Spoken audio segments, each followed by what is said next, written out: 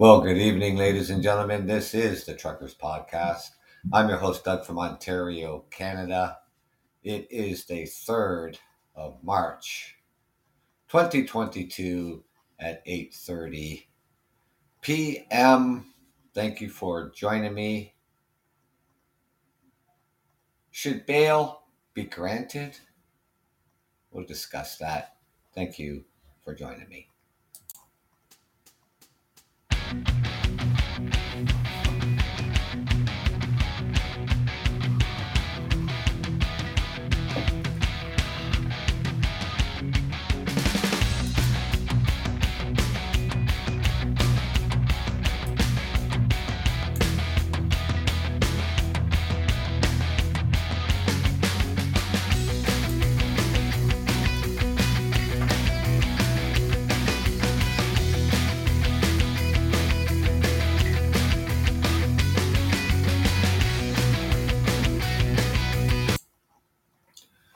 Well, thank you for joining me, ladies and gentlemen. Thursday. Well, we got over hump day. Tomorrow, Friday, coming into the weekend, which we all enjoy. I most certainly do. Because throughout the work week, oh my God, I just pull in killer hours. And by the evening, I just become exhausted. But I feel good tonight anyways, so, come out here on a Thursday evening to do a show, which I know you enjoy. So the other night there, Tuesday, I believe it was, I was doing my show. And I had a caller, and he was from Michigan.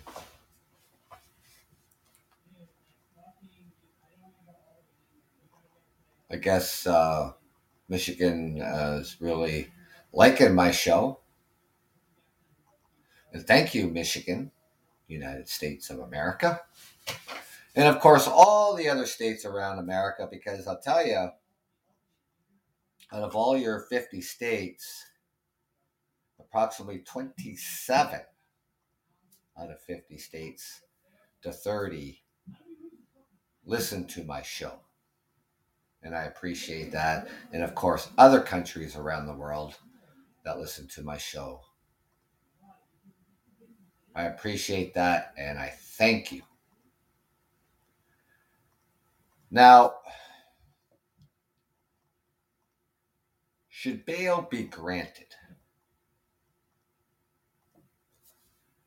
So one of the organizers wants a get out of jail free card.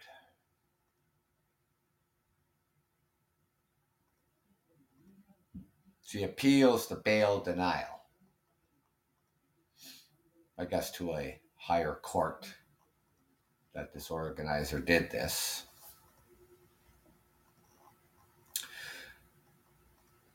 Being held without bail on charges of counseling to commit the offense of mischief and committing mischief.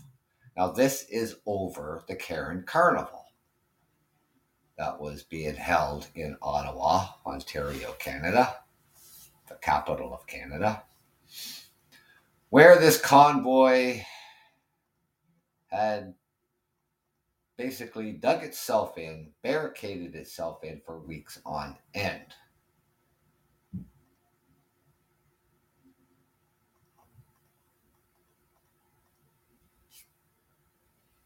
So she had this appeal yesterday, I guess. Now, one of the points that she's making here about this is that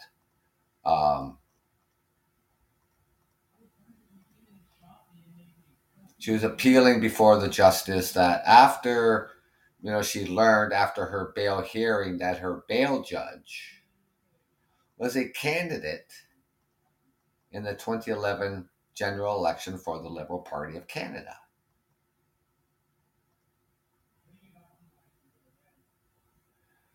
And she also learned that the Liberal leader, Justice Trudeau, the Prime Minister of Canada today, praised this judge at the time in 2011, praised her for her candidacy at this time.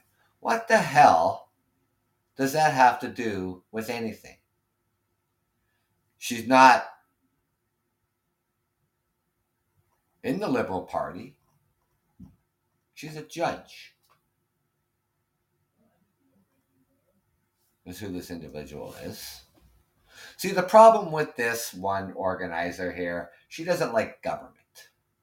She doesn't like the word government. She doesn't like whatever the government stands for. Whether it was the Conservative government, an NDP government, the Quebec Bloc government, Green Party government, she doesn't like government because she's a Wexit. She's a separatist. She wouldn't be happy with no matter what the government did or who was prime minister of the country. She wouldn't care. She probably doesn't vote. So now she's, trying to pull a political stunt. She doesn't get it. She really doesn't get it.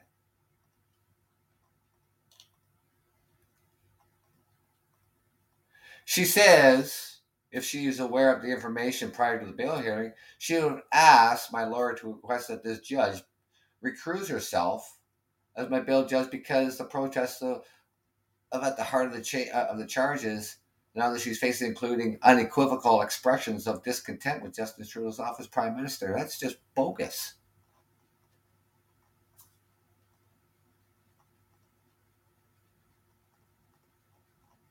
As you said, the judge has bias and apprehension of bias, this other judge. Right?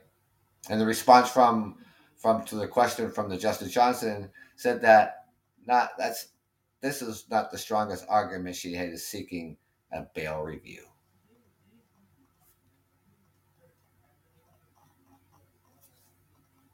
Now, judges are randomly assigned to hear cases in both the Ontario Court of Justice and the Superior Court of Justice. And this Justice Johnson was appointed to the bench by the Conservative government of Stephen Harper in 2010. And she also was a candidate for the Progressive Conservative in the riding in Leeds-Greenville in the 2000 general election.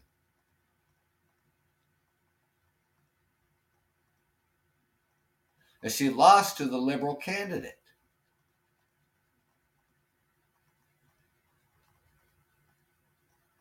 So, but she has no problem with this judge because she was a candidate for the Conservative Party. But the judge that denied her the bail ran back in 2011 in the Liberal riding. Thank you for joining me. I'm your host, Doug from Ontario, Canada. I hope so far that you're having a good week. It's Thursday, almost Friday's here, going into the weekend. So I'm out here discussing should bail be granted. I'm talking about one of the organizers of this Karen Carnival in Ottawa, that this occupation lasted for 3 weeks. And so far, I think there's about 5 people that are sitting behind bars. But this one particular one, she was the real boisterous one of the bunch of these organizers. So she had an appeal hearing because her bail was denied over a week or so ago. And now she's complaining because the judge that denied her bail ran in a riding as a Liberal back in 2011. Well, obviously she's not in the Liberal Party. She is a judge. So she feels that there's some bias there, because, Prime Minister Trudeau, he's liberal, he's the Prime Minister of Canada. And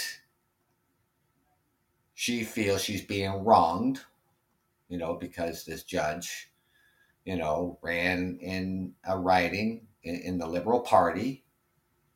I guess wanted to join politics back in 2011, but instead, um,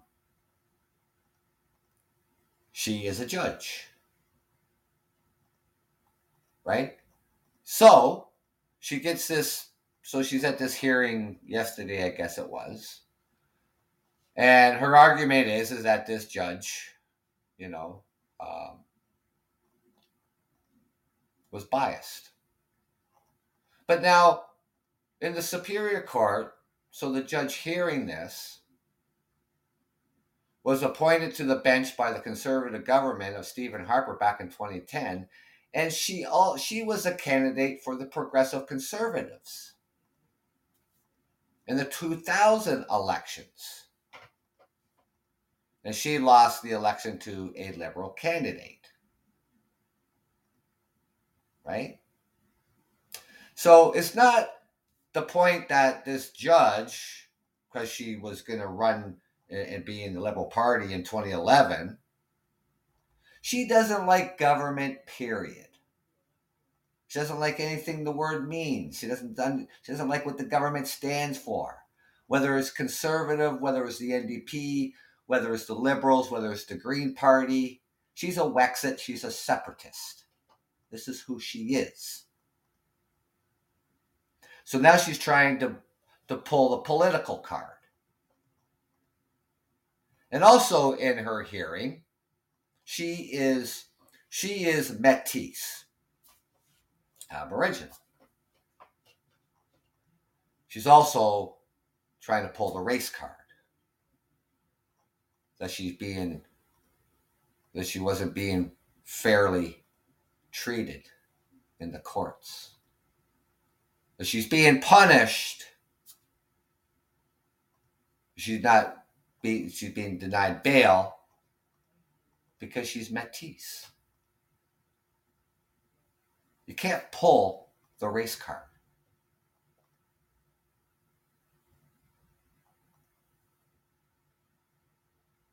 See, the problem here, ladies and gentlemen, with these organizers, is that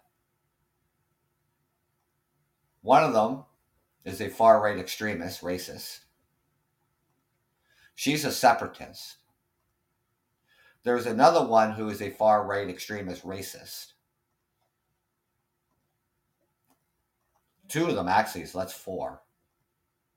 So three out of the four are far-right extremist, racist. She's a Wexit. She's a separatist. She was the most boisterous of the organizers during this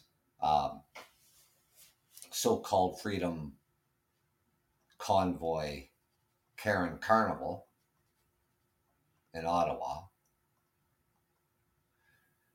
She went to the table with all the demands. The government must abolish all mandates and lift all restrictions and abolish itself, or we will not leave. Government doesn't abolish itself. It just doesn't work that way. She wanted the Governor General to abolish the government. The Governor General does not have the authority to do that. The government just doesn't dissolve itself. Now, there's two ways that a leader of a party could be removed. One, you vote them out. Or two, the members of the party vote them out. And that happened with the Conservative leader, Erin O'Toole. His party voted him out. The Governor General can't dissolve government. And then they want to form a coalition with the Conservative Party, the Quebec Bloc, and the Governor General in hopes they would overthrow the government.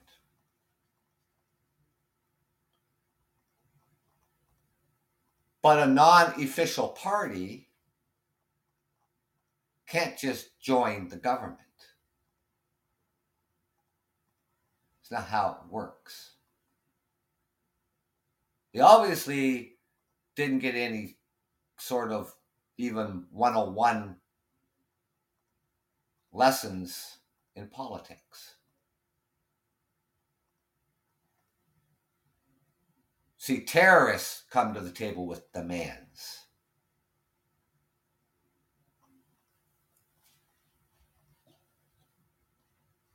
You know, they tried to argue that one of them who appeared next to her at news conferences and other events during the 3-week Parliament Hill occupation, it was not a protest, it was an occupation, shared the same views about the Trudeau government that Lynch held. See, Barber, I believe he is out on bail of $100,000.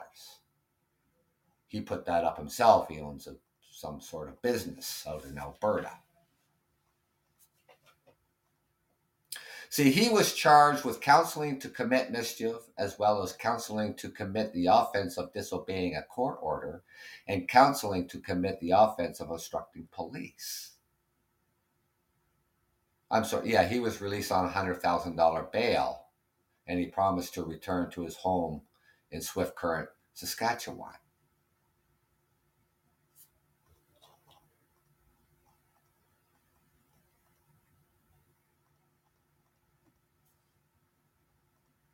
Now, Lynch, like I said, she is Métis, and she emphasized her Métis, Indigenous, in her bail review, something that was not done in her bail hearing.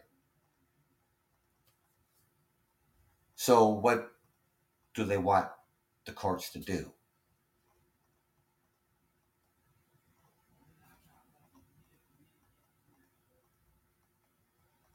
Right?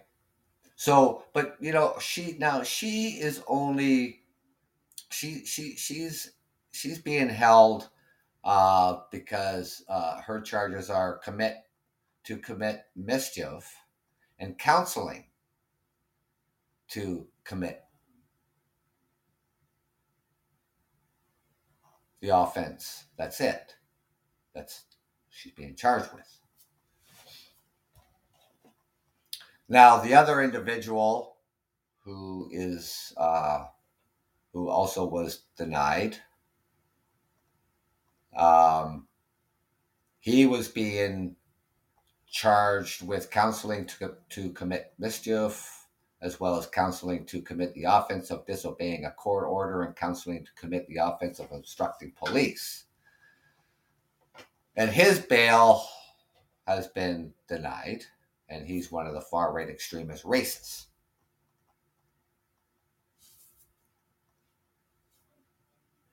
Now he wants out of jail too, right? Because he's afraid that he's going to get jailhouse COVID. But wasn't this whole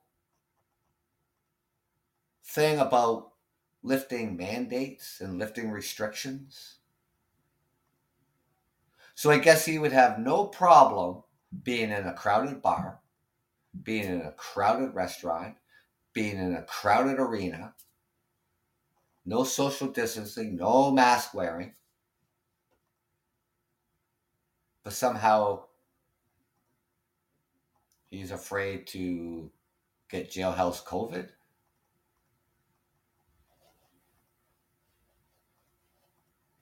In a crowded jail? It's kind of like an oxymoron, isn't it?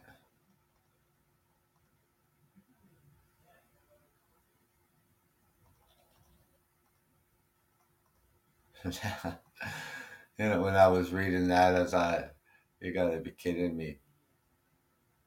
You know.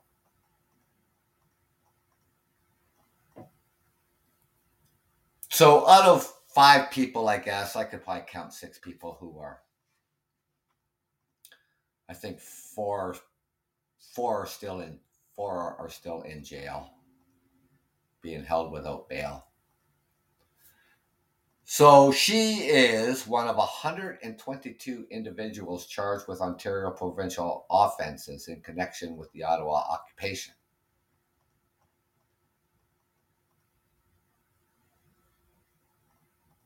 And like I said, he was Pat King. He's the far right extremist racist, one of them, of Red Deer. Faces 3 charges, including counseling, commit mischief, counseling, disobey a court order, and counseling to obstruct police.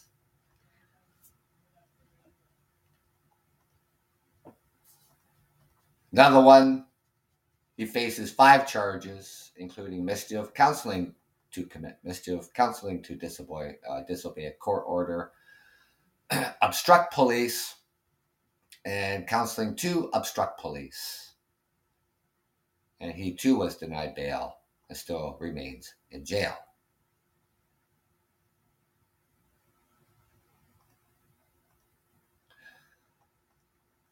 Now, people can say what they want. I live here in Canada.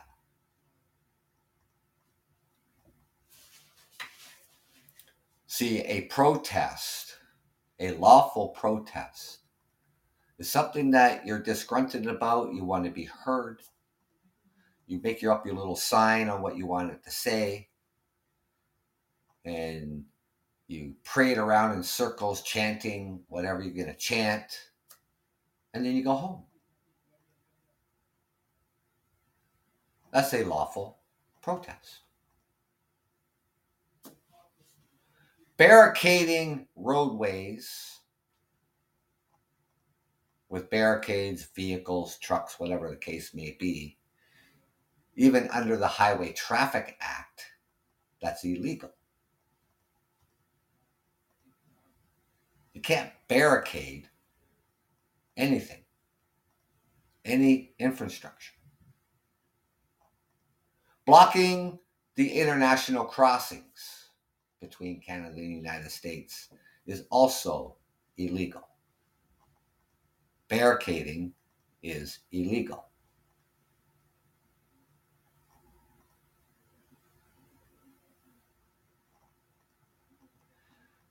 Preventing somebody else's rights and freedoms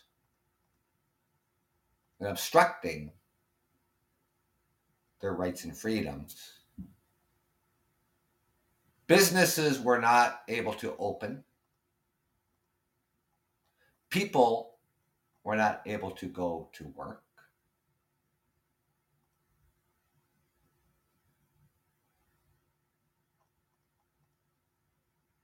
People couldn't leave their homes safely without being harassed or ridiculed or threatened because they were wearing a mask.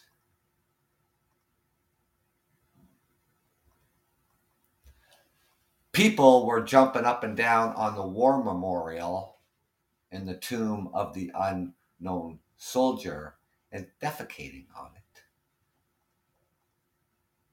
Defacing the Terry Fox Monument. Threatening others. Blowing their air horns day and night. And these organizers did nothing about that. Because they didn't care, because they were there for their own agenda.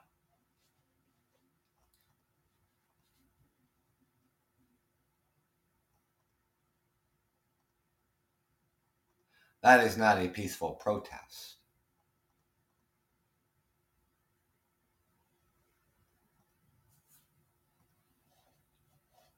Now, with these GoFundMes,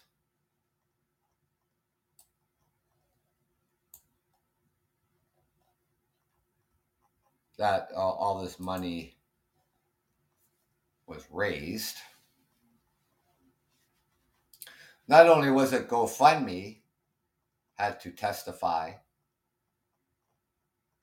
here today in the House of Commons in Ottawa, and along with Give Send Go, who was their second choice to raise funds because GoFundMe had terminated that funding.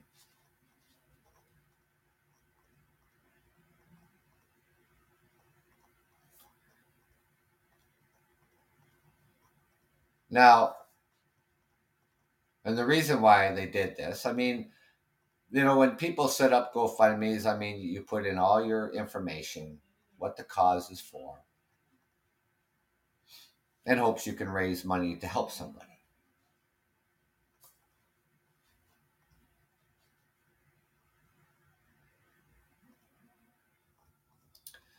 Now,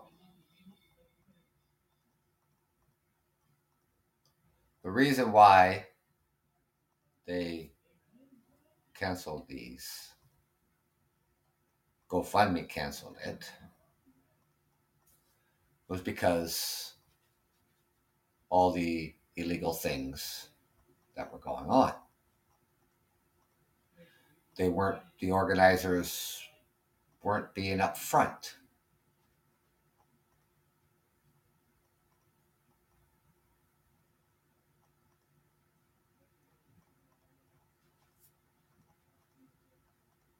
So from February the 2nd through February the 4th, they heard from local authorities that what had begun as a peaceful movement had shifted into something else. And they shared the reports of violence and threatening behavior of these individuals associated with the movement. It was at that point GoFundMe announced that it would reimburse funds raised to the donors. But they did release $1 million. So now, once they found out that, GoFundMe, it's not going to, be the platform anymore, they turned to this other organizer. It's a Christian website, Give Send Go, to host their second fundraising campaign. These are the organizers. These very organizers who I'm telling you are just far-right extremists.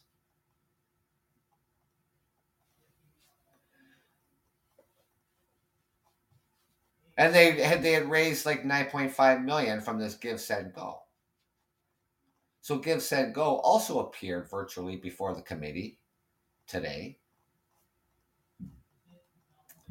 And then the American co-founders fielded questions about why they continue to allow the convoyeurs to raise funds on their site given the illegal actions by the protesters. Right?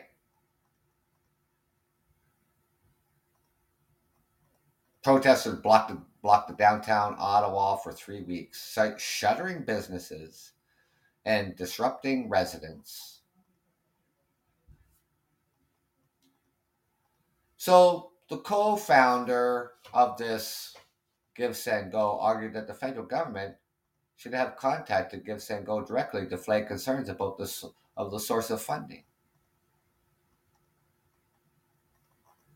And if you were so concerned about Give Send Go and what we were allowing, she says, I don't know why no one reached out to us to ask us to take a look. Are they so blindsided? I mean, did they not know why GoFundMe stopped the funding? Did they not watch the news and not read papers? Oh, why didn't the federal government contact us?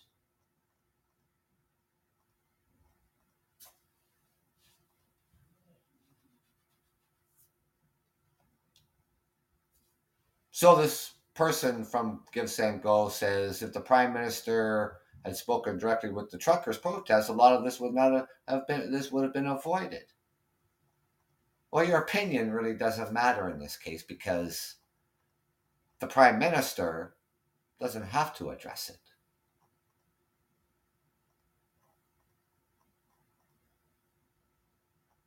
Period.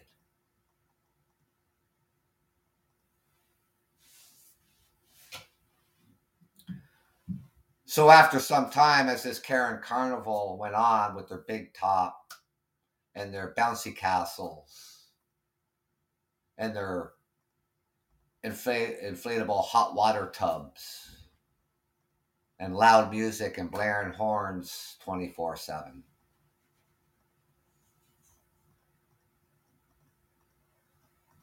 Over 600 vehicles barricading the roadways around Parliament Hill. The federal government then enacted the Federal Emergency Act. And mostly to support the police efforts in and around Parliament Hill to clear out the convoy encampment. It also required the GoFundMe platforms to comply with Canada's financial reporting rules, which you would have no choice but to do that under the Federal Emergency Act, and authorized the banks to freeze accounts it suspected was involved with the illegal blockades. So all of those organizers had their bank accounts frozen. All that money, the courts are hanging on to it.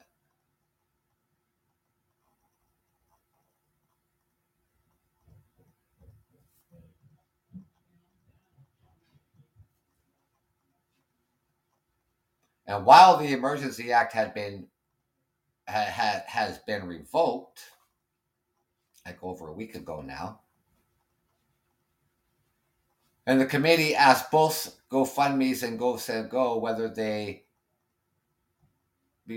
would be prepared to comply with the Financial Transactions and Reports Analyst Center of Canada rules should the government move to make the temporary order permanent. GoFundMe's general counsel this person said the company will cooperate and welcomes the opportunity to work with the government to pinpoint and address concerns about reporting processes. GiveSendGo said, we're going to do everything that we're required by law to do in order to keep our platform viable. Because they are also known, GiveSendGo, ladies and gentlemen, were also known and allowing the Proud Boys to use that platform to raise money for their own cause. If you don't know who the Proud Boys are, they're a far-right extremist. See, the Proud Boys up here in Canada are now on the terrorist list.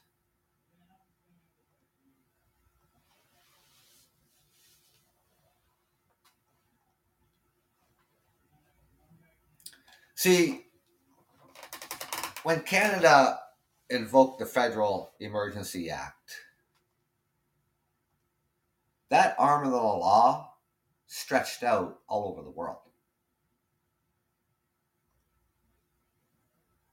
That anybody tried to send any funds, it would be blocked immediately.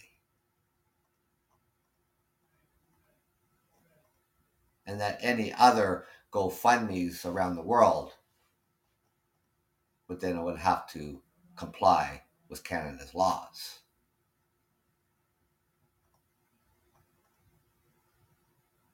It also prevented from setting up shop at any other borders because they took those down as well. The one in Coutts, Alberta, before the Emergency Act was invoked, the RCMP was tipped off that there were far-right extremists amongst that group that had weapons. It's a good thing that they got tipped off, because during the raid, They found weapons, ammunition, and body armor. And they were prepared to go to war with the cops.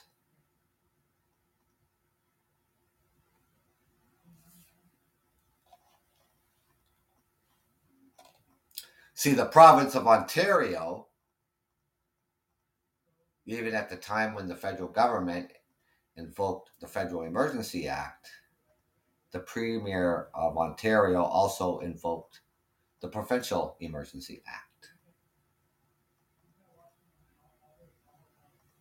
And that gave all the powers to the police to take down those barriers at the Ambassador Bridge that separates Canada and the United States, Detroit, and Windsor.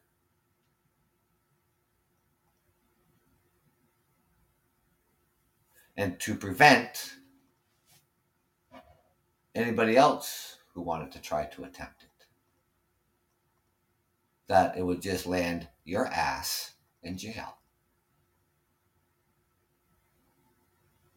There was nothing legal about this protest. It was an unlawful occupation.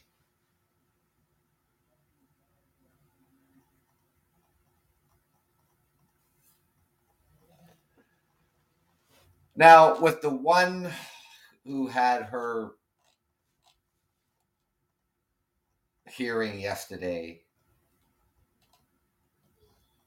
I guess there's some family members who are going to put up their surety for her.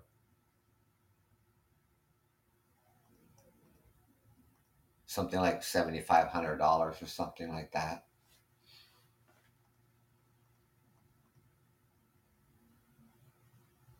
That they would make sure that she would not be on any social platforms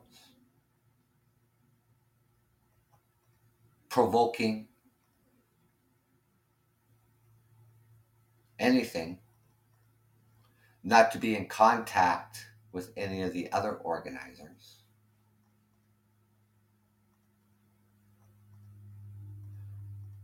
not to be texting on her cell phone, any of this crap.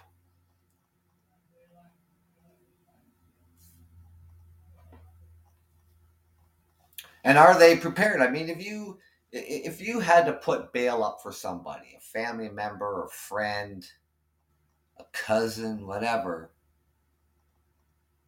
are you prepared to call police if they break any of the bail conditions? Because remember, you're the one who put the bail up.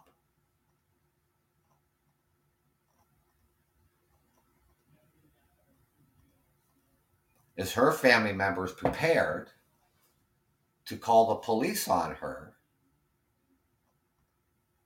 if she breaks any of the bail conditions, if she is granted bail coming this Monday? If she is granted.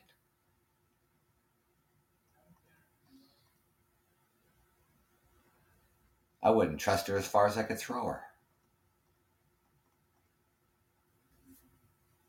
Any of these organizers. See, when all this began, ladies and gentlemen, this so-called trucker convoy, freedom convoy, which, I sit back and laugh because people are hollering freedom in a free country.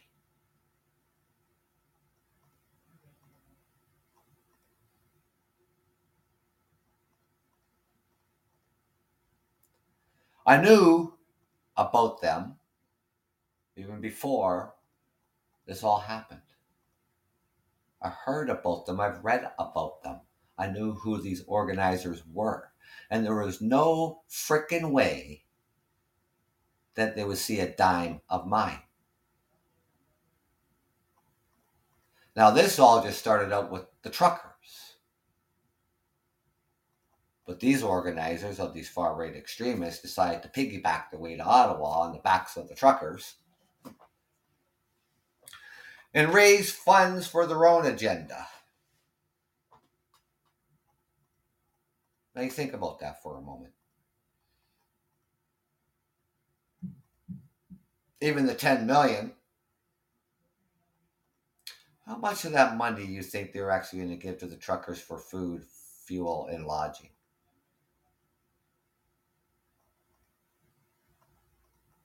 Enough to get there and get home. They would have plenty of millions to fund their own cause.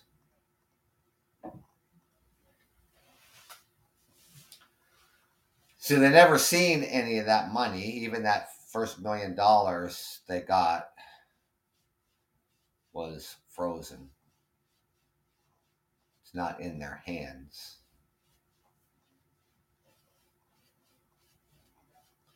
Give, Send, Go is not in their hands, and it won't be. The organizers are facing a $306 million lawsuit from the citizens in Ottawa. See, their troubles are just beginning.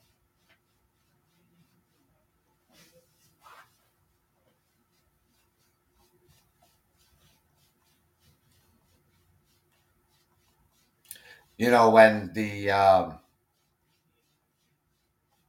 money was seized from the Give, Send, Go, and Give, Send, Go was saying, we don't comply with other countries' laws. You know, this money will get to the trucker convoy and all that crap. Well, I guess they found out in a hurry under the Federal Emergency Act.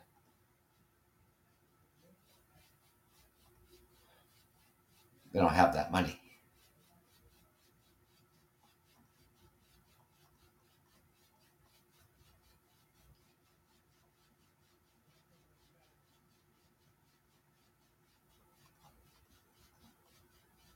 You know, I was out here the other day, you know, when I mentioned to you, how ridiculous you think about it and how stupid it really sounds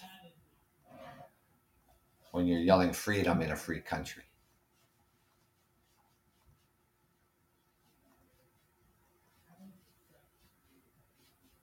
Take a look what's going on in this world, ladies and gentlemen.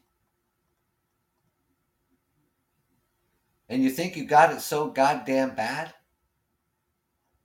You know, with all these restrictions and all that shit, you think you got it so goddamn bad?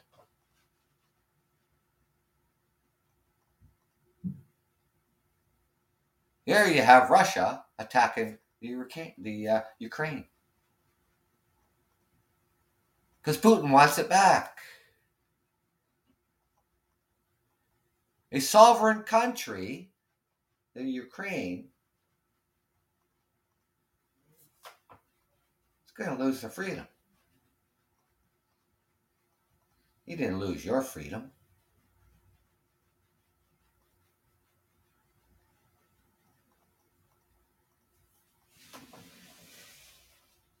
North Korea, China.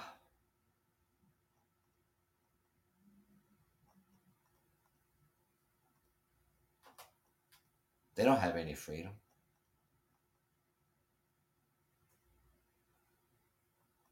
Go there and bitch about your freedom. Go there and holler freedom.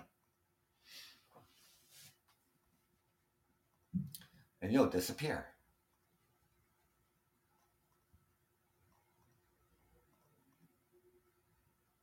You can't speak out against that government in North Korea. You can't speak out against the government of China.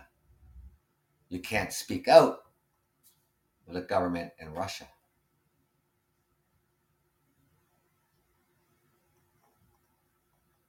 Because you and everybody else would just simply disappear. And you whine and bitch and cry. Somehow you've lost your freedoms.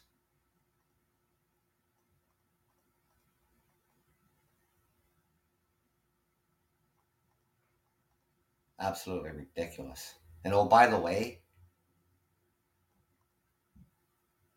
here in Ontario, the largest province of Canada,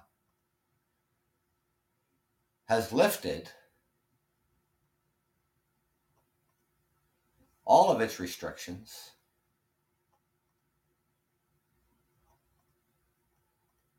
except for the mask mandate here in the province of Ontario.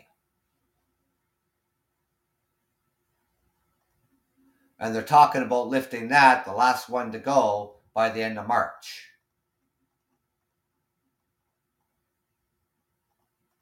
Now, what the rest of the country of Canada is doing, that's entirely up to that province of what they're going to do and when they're going to do it.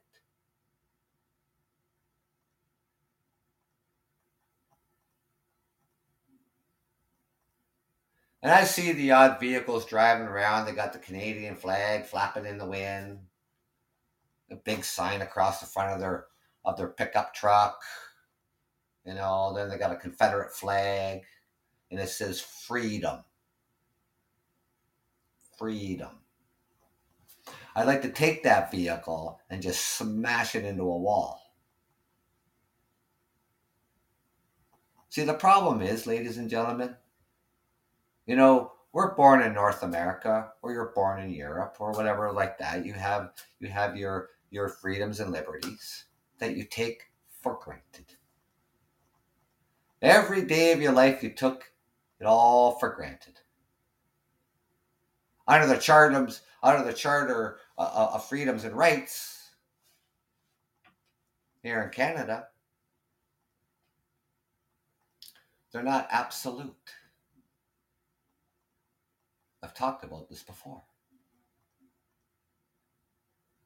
The government would have to show why these restrictions are necessary. Pandemic.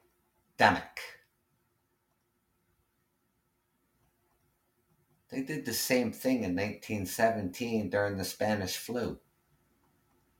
Shuttered businesses, closed schools, stay-home orders, social distance. They did all these things.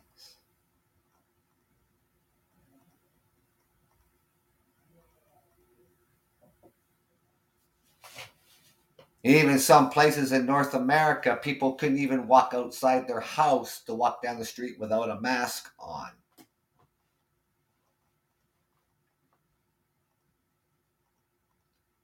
That didn't happen here. But if you felt compelled to wear the mask outside, then you wore the mask outside because you felt good, you felt safe.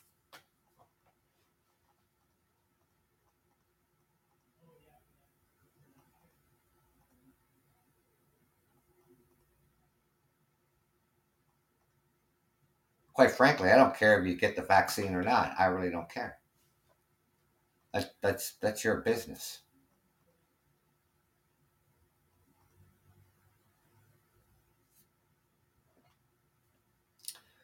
But when it comes to healthcare, nursing homes, retirement homes, hospitals,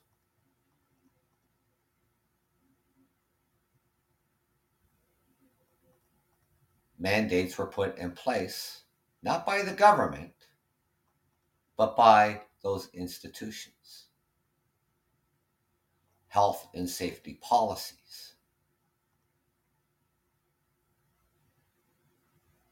And then even the big three automakers out there followed suit: Ford, Chrysler, and General Motors. mandated that all employees be vaccinated. Big corporations, City of London, Ontario, anybody who worked for the city, put it in their health and safety policy. You must be vaccinated. But where it should really count, I feel personally, my opinion, mandated, is in these high risk settings, such as nursing homes, retirement homes, and hospitals.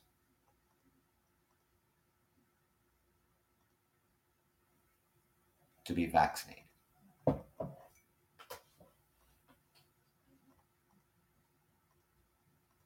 I've always been vaccinated. And it's my choice, right? Every year I get the flu shot. And sometimes, not all the times, I feel that like chill and you know feel like get a headache, body aches, even though I got the flu vaccine. Not all the time, but sometimes. Could be the strain of the flu.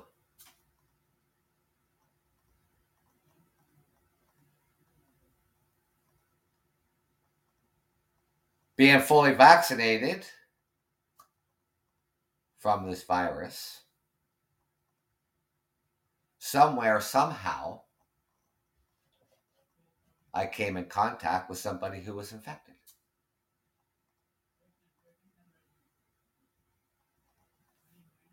I got COVID. That was back beginning of the new year. I had an extremely sore throat. I had a cough and sinus congestions, and my ears were plugged. I tested positive. Those were my symptoms. Other people had the headache, the body chills, the fever.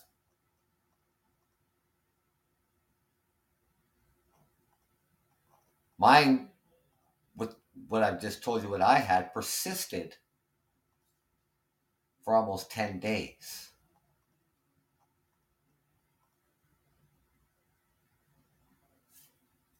People can argue about it all day long. Oh, man, you got COVID and you got vaccinated. Oh, vaccine shit doesn't work. Well, you can say the same thing for the flu shot. Get the flu shot, come down with the flu. Oh, the damn flu shot don't work. Ah, shit. What was the point of getting that?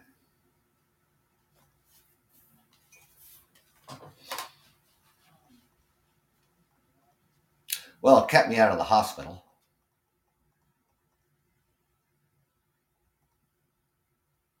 So I guess it did its job.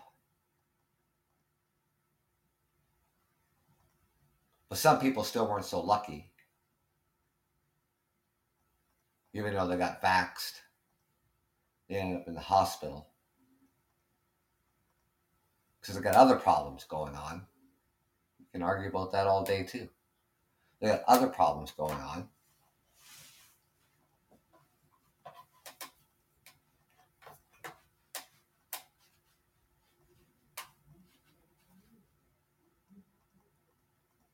So as we're moving out of this, and we are, like I said, that here in the province of Ontario,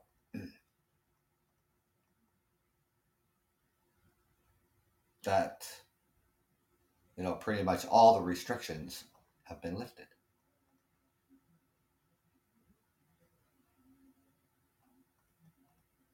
Now, even with the vaccine certificate, proof of vaccination, if you're going to go to a restaurant or whatever like that, that's been lifted too. But businesses can still opt in and still require you to show proof of vaccination. And it has nothing to do with the government. Because the government has lifted those mandates. But businesses can choose, and there are businesses out there who are choosing that you show proof that you're vaccinated.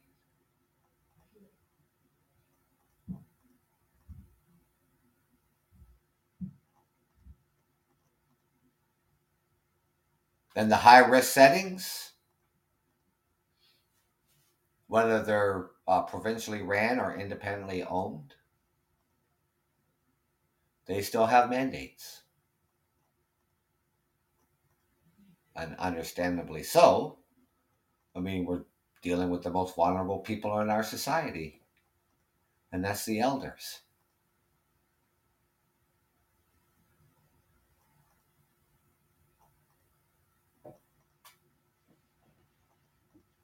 Spring break is, I think, 2 weeks away.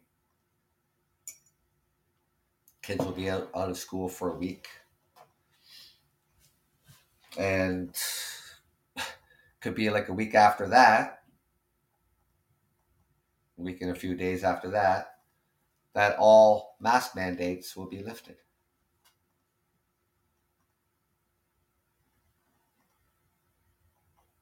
And we're just going to have to just live with this.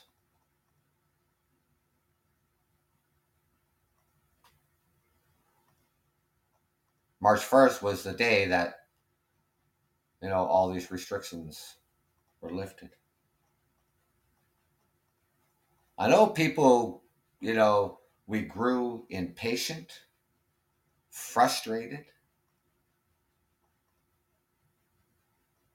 angry.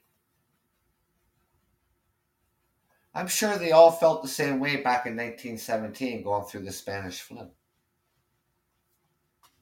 Hello. These mandates and these restrictions are not being lifted because these organizers of this so-called Freedom Convoy, as I call it, the Karen Carnival,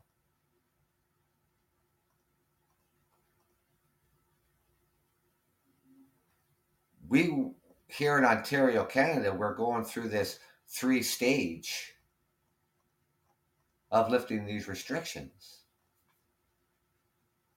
Some of it came a little bit earlier than expected, which is nice to see.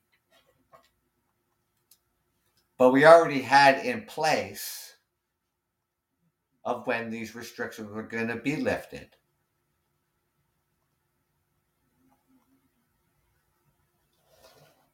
And if these organizers didn't like it,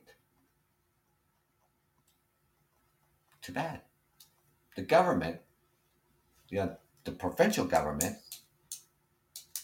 was not budging because you said so. And you didn't say please.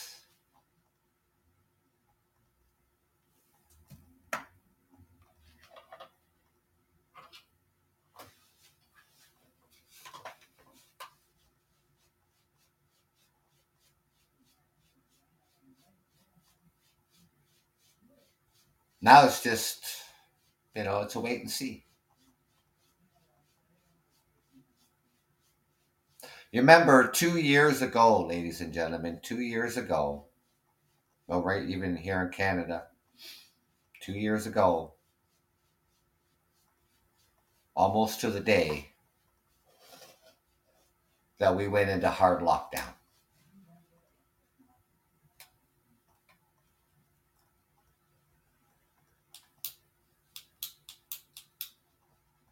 In and out of lockdowns.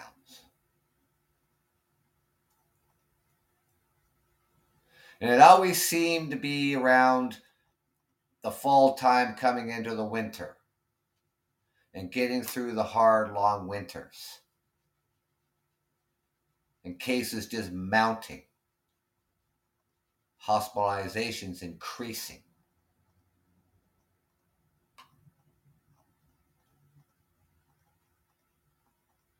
We're not far off from spring. March 20th is spring.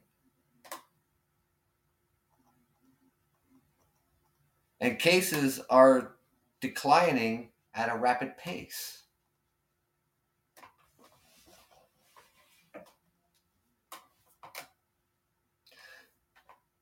We'll go through the springtime, we'll go through the summertime. What's going to happen in the fall time? Will we see increases like we've seen? Maybe we will, maybe we won't. I don't know. Is it going to be restrictions put in place? I hope not.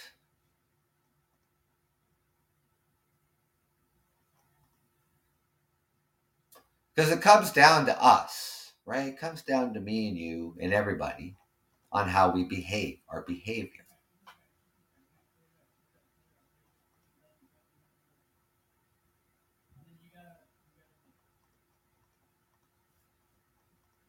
Because we need one another. We're human beings. We need one another. We need that social. It's natural for us. We have to have it. We can't be apart for periods of time. We're just not built like that.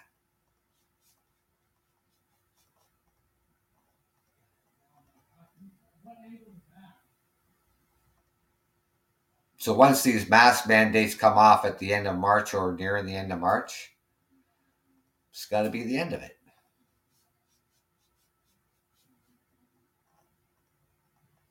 Even our top doctor of Ontario says it's something we're just going to have to live with.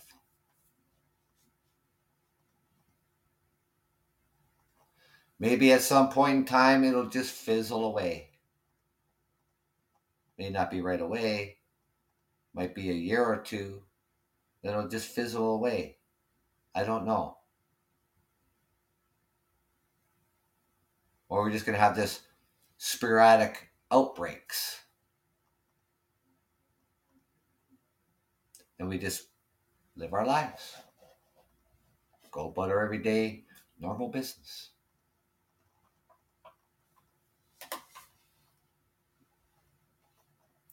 And hopefully there isn't another pandemic anytime soon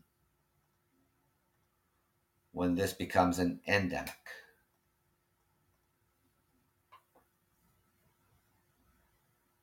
And we're pretty close to it being an endemic.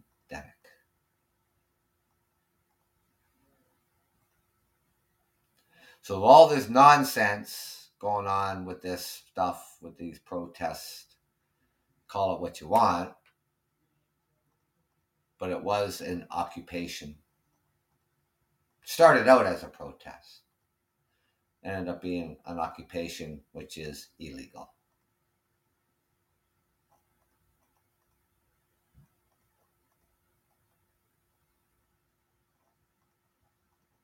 People got arrested, people being charged, people sitting in jail.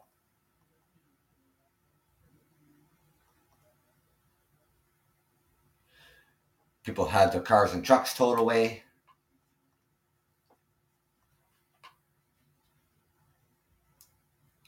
Businesses had their operating licenses revoked. Plates from their vehicles, trucks seized.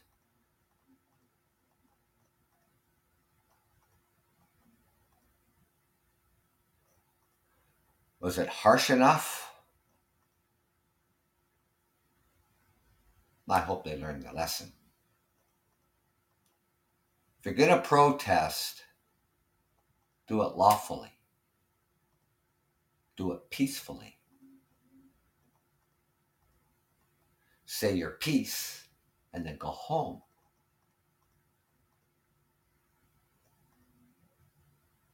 And then when the election comes around, go vote. We have a spring election coming up. I think it's in May for the for the province of Ontario.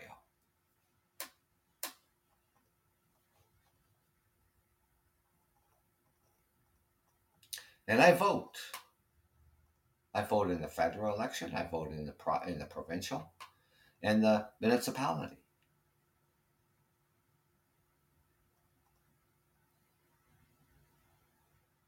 Now, I mean, I don't get, whoever I vote for, doesn't always get elected. But I've tried. I voted. Put my X. And I voted.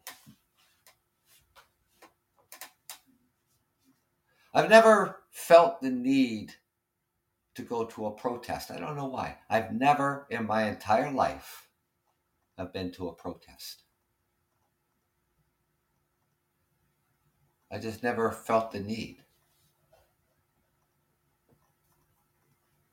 When it comes to government or anything, really. I've never been to a protest. I've never been to a big movement.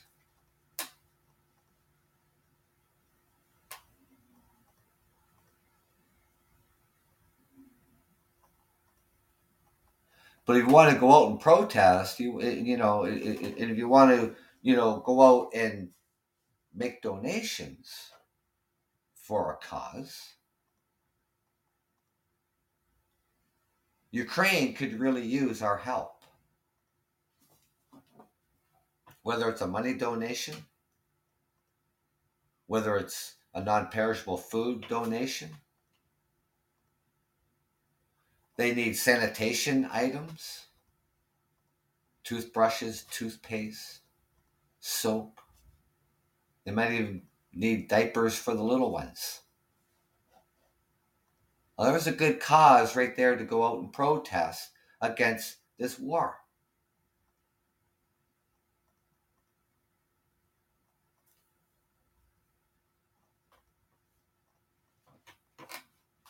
Maybe with all these sanctions that countries around the world are putting on Russia, maybe we'll be able to choke them off. I don't know.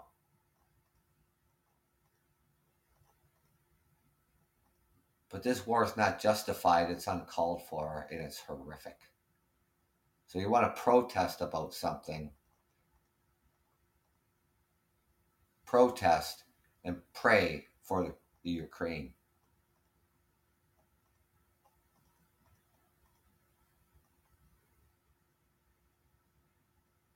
And stop taking your liberties and freedoms for granted. Because you haven't lost anything.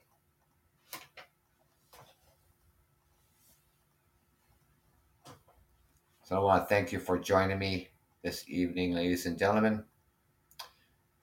It is 9:39 p.m. here in Ontario, Canada.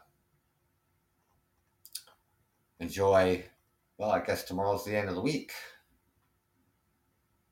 That's a good thing.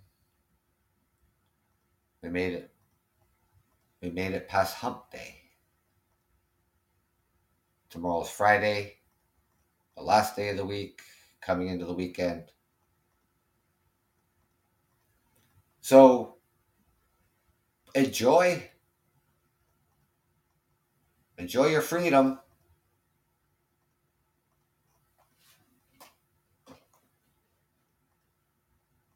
And I will be back out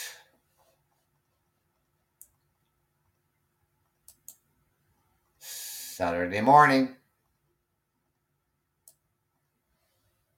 at 9 a.m.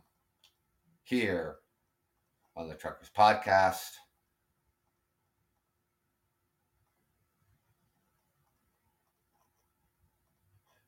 Oh, you know what I want to talk about? Yeah, this is a good one to talk about.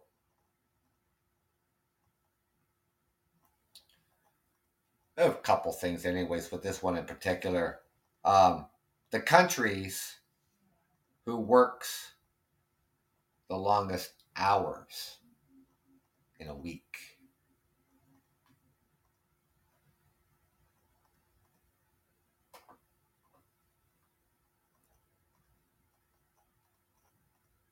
And there was one other one on here. I thought I had it ahead of that one, but that's okay. I'll find it. But particularly that one, kind of interesting. I went through it, and yeah, it's pretty interesting. The countries who work the longest hours in a week. So hopefully you can join me this Saturday at 9 a.m. Eastern Standard Time, because I am Canadian and I am from Ontario, Canada. So thank you. And thank you for the likes. Thank you for joining me. Always a pleasure to have you out here. Always.